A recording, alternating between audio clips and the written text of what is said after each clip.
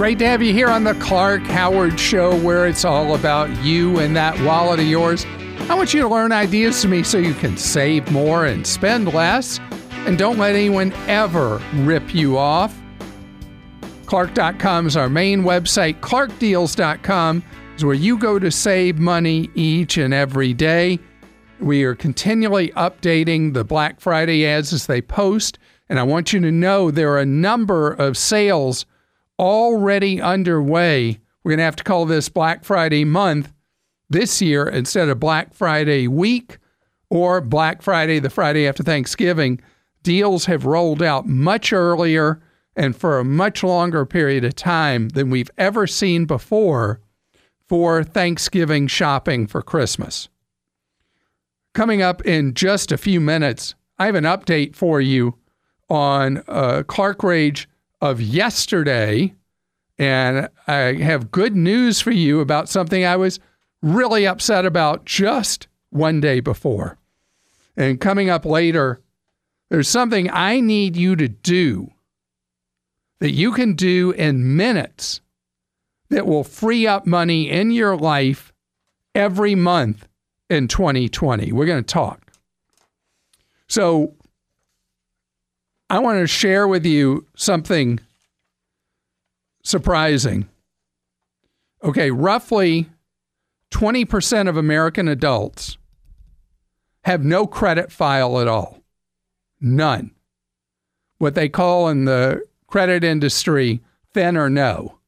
That there's not enough data on you in order to even establish any idea of what kind of risk you are credit-wise.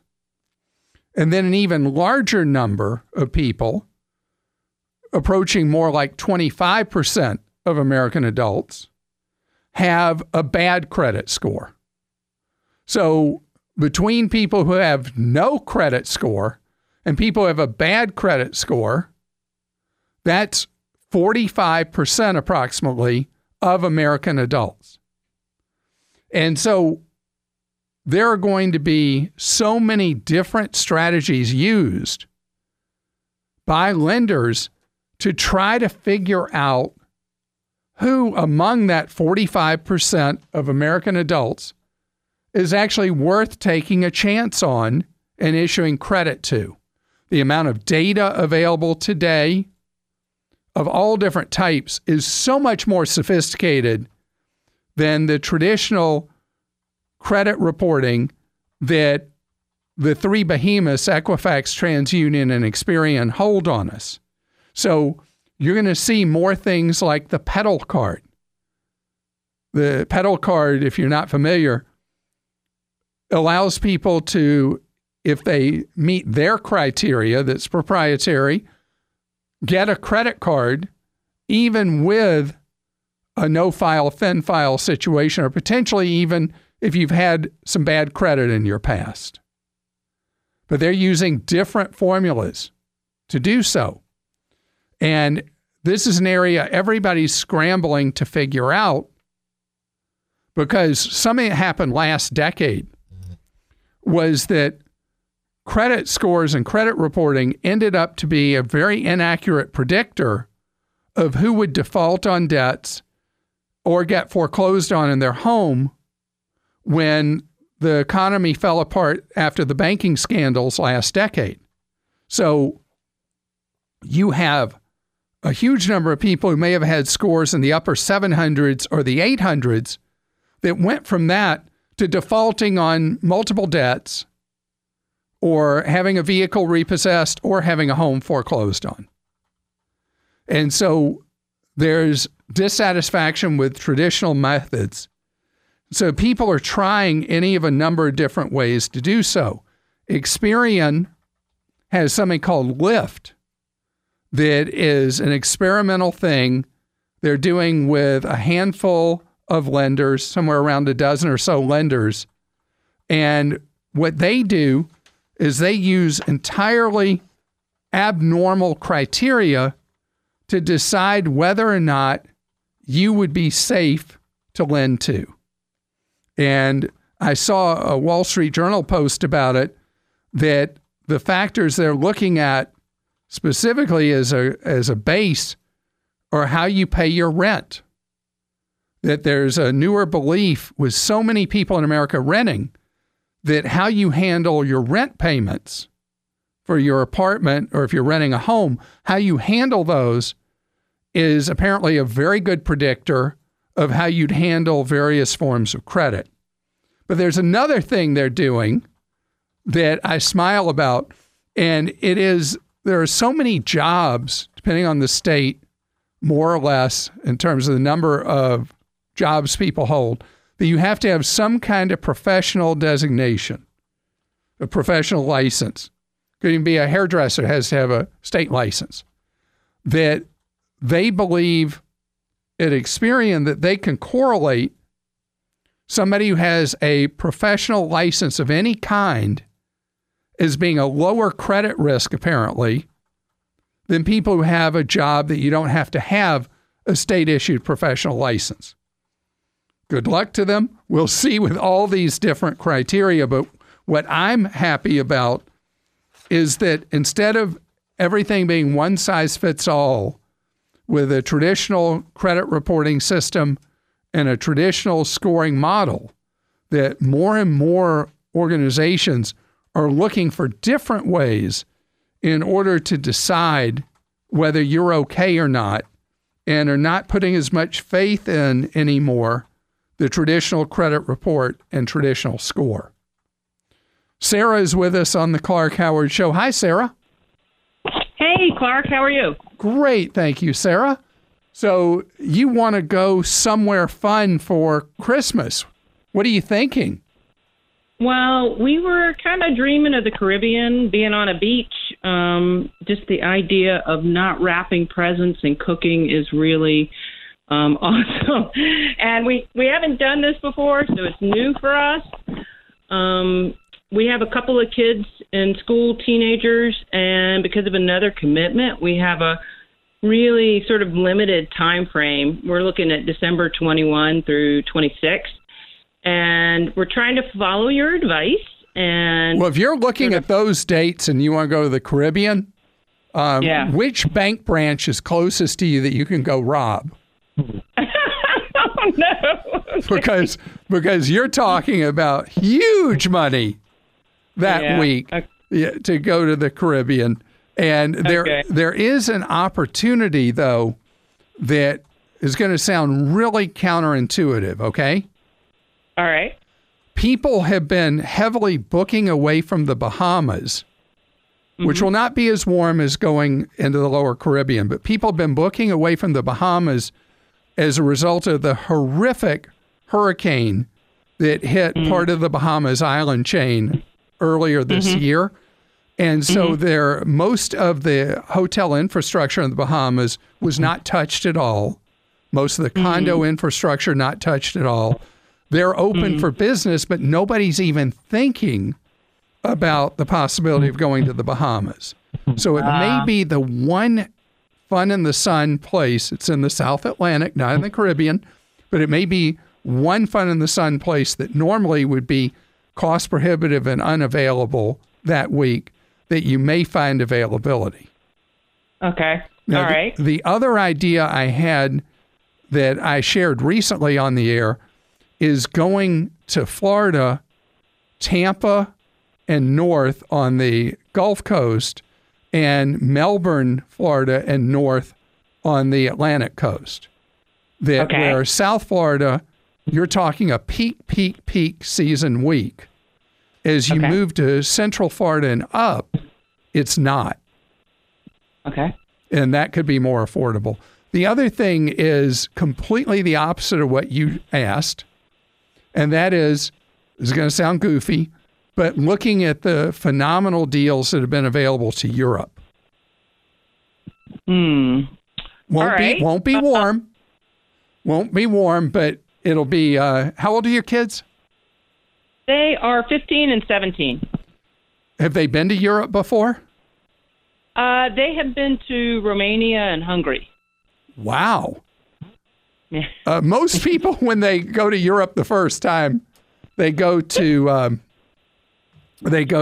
England or France, maybe Holland. So you took him a more adventurous route. But, we did. But you sounded not too excited about that. Let me give you one other place to look at that would take you into the Caribbean. Okay. And that's Cancun. All right. Cancun has been kind of out because people have been really worried about the drug gang violence, the cartel violence in Mexico. Right. And that has put that on a do not buy list for a lot of people. But as far as the danger in Cancun and the resort area, it's close to zero. Okay. So, well, on that note, what about when you mentioned the Bahamas? When we looked up Nassau, it didn't look like the safest place from what I could tell. Really? Gosh, yeah. I've been to Nassau so many times. I've never felt any sense of being unsafe there. Okay, that's good to hear. But I'm probably the wrong one to ask, because if you heard about some of the travel misadventures I've had over the years and in various countries, maybe I'm not the best one to ask. So I guess better follow the State Department warnings than follow what I would say, because I'd say, well, they haven't been shooting today. I'm really not the best to ask on that. Sally's with us on the Clark Howard Show. Hi, Sally. Hi, Clark. It's good to talk to you. Well, good to have you here. And you have a teenager you want to talk about. I actually have two. My youngest is 16, so this will be an issue with her soon. But my older daughter just turned 18 last month. And I'm wondering if it's time to retitle her vehicle in her name and get her off of our insurance policy. So do you use an agent, or do you use what's known as a direct writer, where you call an 800 number? I use an agent. Okay, great. Your agent is going to be able to figure that out for you, whether you said 18-year-old? Yes. Is better off in terms of the overall cost for your household for auto insurance, whether it's going to get you a better deal if you title that car in the name of the 18-year-old, or you're best off having the 18-year-old just as an additional driver in the household of vehicles you have. And I was thinking that besides just cost, that, she's a teenage driver, and getting her off of our liability would reduce our exposure since we have assets that she doesn't have. That is a great question. In many states, you will not be relieved from liability for a teenager by having them titled on the car, because if you are considered to be providing 51% or more of the support of your 18-year-old, in other words, they're your dependent, then you are still liable for an accident that your teenager could cause. Good to know. Now, in our household, she's now 20. She gave up driving and gets everywhere by Uber and Lyft, because it turned out it was significantly cheaper for her at college to get around with Uber and Lyft, because she goes to an urban school, than it was for her to have a vehicle and have to insure that vehicle and take care of it and all the rest. It was surprising how much cheaper it was doing Uber and Lyft than have her drive. Well, when she goes to college, we'll look into that, but we live in West Virginia, so it's not West really Virginia, she's not exactly pulling up the app and asking Uber to come get her. I got that. So this is something you have to rely on your agent. And if you have significant assets, you probably heard me mention having an umbrella insurance policy. Yes, and we do have one. Do you have just $1 million, or do you have multiple millions in it? I believe it's $1 million. So if you have substantial assets, $1 million is not enough for that umbrella. And each additional $1 million is cheaper than the first.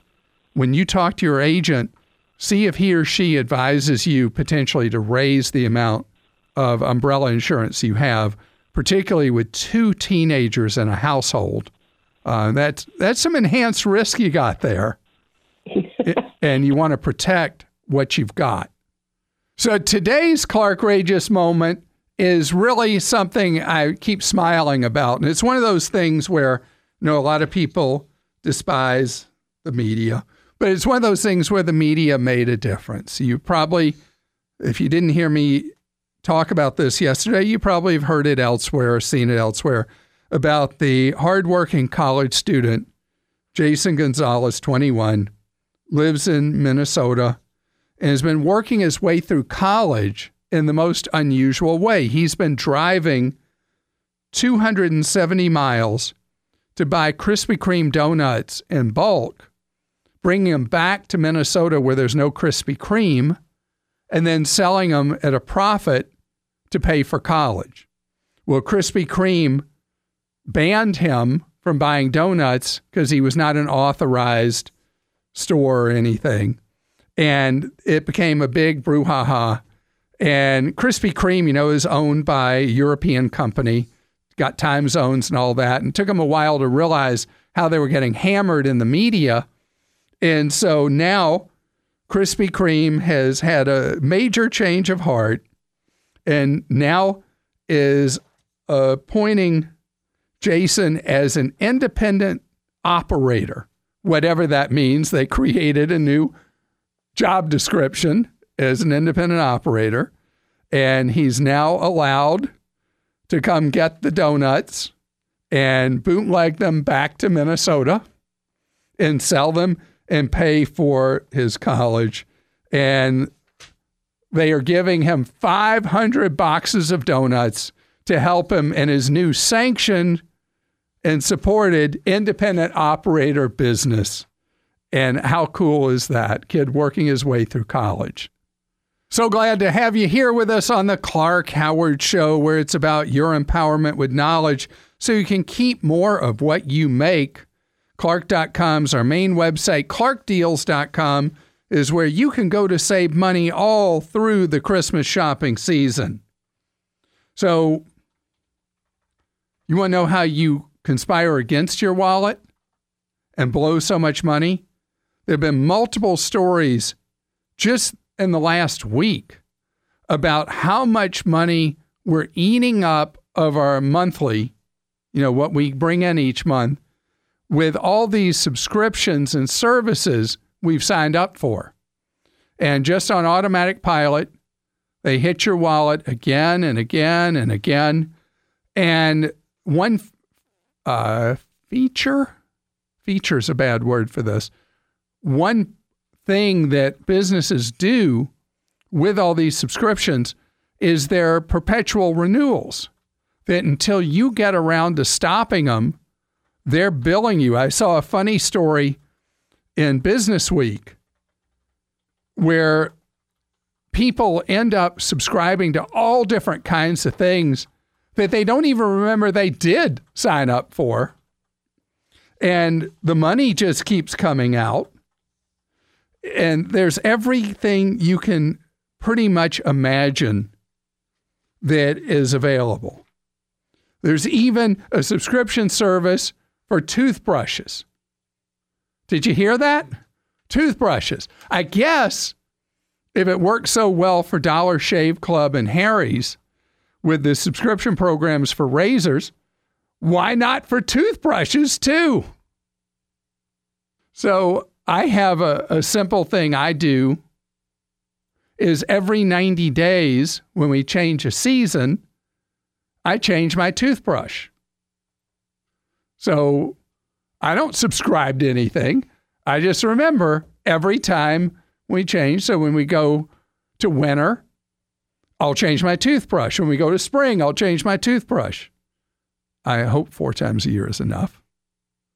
Joel, do you even have any idea how often you change out a toothbrush? I'm going to say probably 3 or 4 times a year. But it's just kind of randomized? Yeah, always random. Yeah, I'm somebody who dates are so etched into my brain that I do things that way where it's all about certain dates that I get things done. And so I despise subscriptions because most of what we subscribe to, we really do with our busy lives, we forget. So here's an assignment for you. You have a gym membership that automatically renews? When's the last time you were at that gym? Can't remember? Well, then you probably don't need to be in that gym membership. How about the Pilates or yoga or whatever that you're paying for every month? Are you actually going? How about the clothing subscriptions you might have?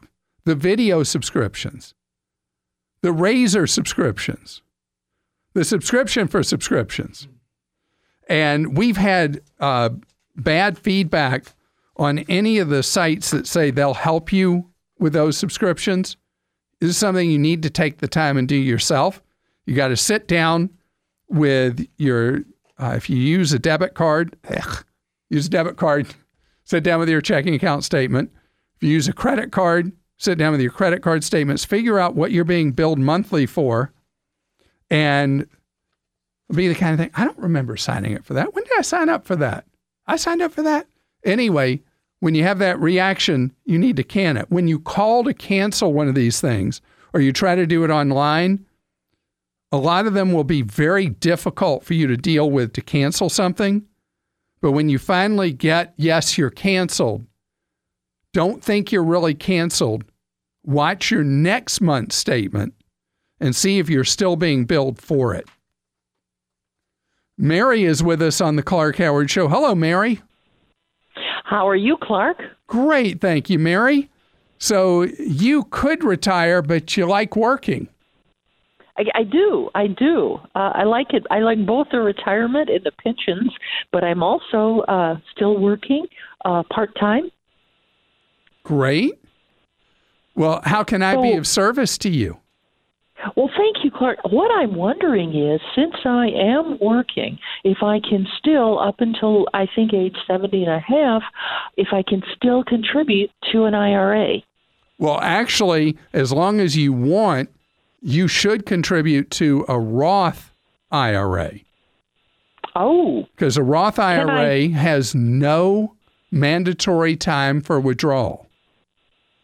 So you can stash $7,000 into your Roth each year, up to that. Let that money grow. Leave it alone. If you need it much later in your life, you spend it tax-free. If you don't need it much later in your life, it's actually a really good asset for a loved one to inherit. Oh. So a lot of people who are working and are already technically retired, but they're still working part-time or full-time, the go-to thing, the first priority is the Roth. Oh. Do you know where and how to open one? I could do that with my brokerage. Yes, I have an online brokerage and could do that with them. But what about a regular IRA? Is there a benefit? No, you don't want to do a regular IRA. Okay. No, you don't want to do that, because then you put yourself into the straitjacket where you are going to be putting that money into something that creates RMDs, required minimum distributions, and you could, with what would be required with those RMDs, actually push yourself into a higher tax bracket, which you want to avoid. And when you do the Roth, you're not going to get a current deduction, but you're only working part-time, so it's not like you're generating a massive tax bill each year. And so you put the money into the Roth, and then that just creates a pile of tax-free cash. Thank you. Certainly. I had no idea. Thank you so much. Well, I'm glad I could help. And if you want to know more about my strategies I recommend for that, you can look at my investment guide at clark.com. But if I were in your situation, you're going to work part-time, how many more years would you guess? 3, 4 maybe. So you could go in with the money, a target retirement fund, 2020 or 2025. If you're not likely to need to draw on any of this money into the foreseeable future, I would put it in a target retirement fund 2025. Oh, okay. So with a Roth IRA, all the low-cost companies offer these very inexpensive target retirement funds. You just throw the money in there. You don't have to worry about how it's invested. They do that for you. The risk quotient is pretty low because they know it's for somebody who would be very close to retirement. And then that money just grows for you as an additional reserve when you are retired and hopefully much later in your life. So give it a try. Gene joins us on the Clark Howard Show. Hi, Gene. Hi, Clark. Gene, you're going to relocate. I am. Relocating to Colorado, actually. And okay, this is impossible. Wait, I got to stop you. That is the fourth call. You were the fourth call in 2 weeks from people who are relocating to Colorado. Where's Colorado going to put everybody? Well, from the home prices, I think they're going to build and expand and take advantage of the upswing in the market. So where in Colorado are you headed? I'm headed to the Boulder area. Okay. Beautiful area. Yeah. So my question is, I'm relocating with my company. And first, I should say thank you for everything you and your team do, because I have frozen my credit and taken all the steps that you've recommended, and certainly appreciate all the advice. I've always been conscious of my credit score, and it's good. It's in the 830s. Wow. That's huge. Well, it is, and it's work, but it's good. But I do have to thaw my credit. I understand this for my new mortgage, and I plan to have a few different companies provide quotations for it. Now, is that going to result in separate hits to the credit score? No. There's an expectation that when somebody applies for a mortgage or a car loan, that they're not buying multiple houses or multiple cars all at once. So all the applications for credit are treated as one application for credit. Typically, depending on the scoring model, all that occur in a 14-day period or a 30-day period. So what I like for you to do is really think through, make a list of all the mortgage lenders you want to get quotes from, and then do those applications all within a 14-day period. And then on your credit, it's just a single hard hit. I mean, you could go to 50 mortgage lenders, and it would only be one hard hit on your score. And what's a typical time that I would need to thaw my credit to allow this to happen, and then be able to refreeze? All right, so this is crazy. Okay, when you're applying for a mortgage and then you're later going to close on a home, gosh, I hate to say this, you need to thaw it for the anticipated period of time from when you first apply till when your home loan is closed. Oh, wow. Because they're going to check your credit again and maybe again during the process of underwriting your loan. And so you have a couple of things you can do. If you are as careful as you are, you sound like you're pretty methodical, you can thaw your credit for the 2-week period you're going to put in the applications, and then thaw it again a month or two later when it looks like you're closing in on when you're going to close on the loan. I see. And that way you don't leave yourself exposed as long. And don't apply for any other kinds of credit through the time period leading up to when you, all the way up to when you close on the new home loan. Because, might I ask an adjacent question? Sure.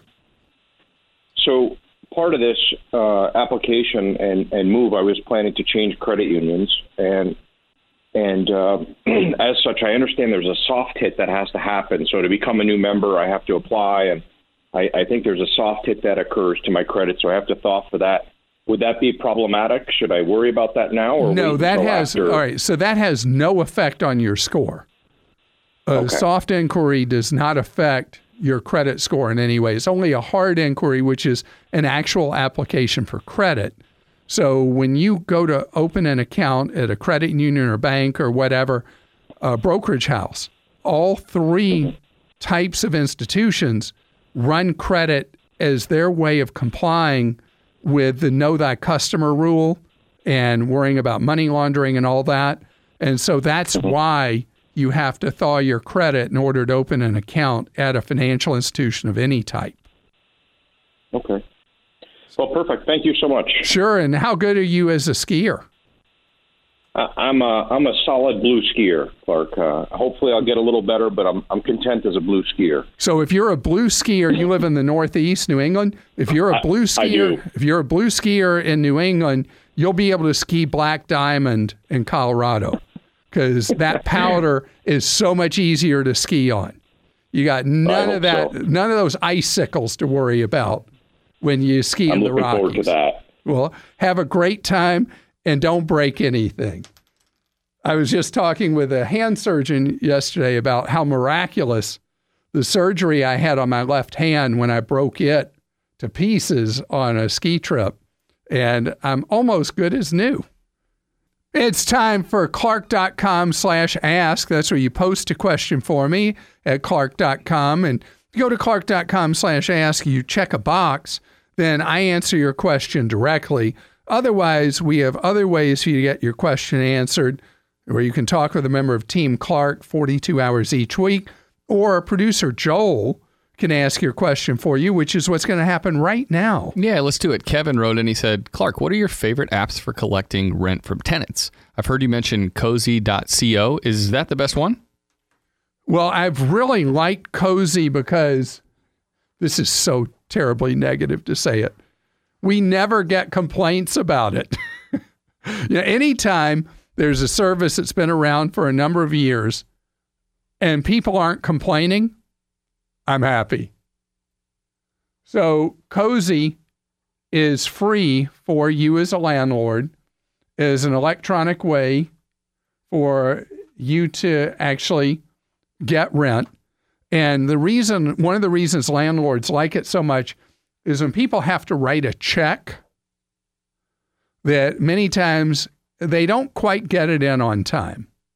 But when it's debited and paid through the Cozy system, the landlord gets the money if there's any money in the tenant's account. They got the money on the first day of the month, every month. The other thing for a tenant is that if a tenant doesn't have the money to pay rent, and they're going to face big penalties for late payment of rent, they can use a credit card, but that'll cost 2.75% in merchant processing fees. But Cozy, and I should say again, it's not a .com. It's Cozy, COZY.co. All right, Clark. Lillian says, I just wanted to tell you that I have a car that I bought new in the year 2000. I still drive it. It drives well at 19 years old, and I think it should go into your Hall of Fame for good cars still on the road. I don't even want to part with it, even though all my friends tell me I need to buy a new car. Didn't say what kind or how many miles? I wish we knew. No, that'd be awesome to know the miles and the kind. So I'm so impressed. I remember, other than, show cars don't count and good weather cars don't count, the last time somebody tried to top everybody else, they were still driving as their daily driver a car from 1976. And I don't remember what kind of car that was. Do you remember what it was? No, but wow. Yeah, that's a long time. Corbin, by the way, has a question for you too, Clark. He says, what exactly needs to be done to have a student loan forgiven while working for a nonprofit for at least 10 years? Oh, my goodness. The rules are very arcane. We have a briefing for you at clark.com. We also have a link for you to the exact, very hard to understand rules at the U.S. Department of Education site. But you have to do it right from the beginning and document exactly as required to get the loan forgiveness. You're listening to The Clark Howard Show. Thanks for joining us today. The Clark Howard Show is produced by Kim Drobes, Joel Larsgaard, Deborah Reese, and Jim Ayers. And remember, 24 hours a day, we're there to serve you at clark.com and clarkdeals.com.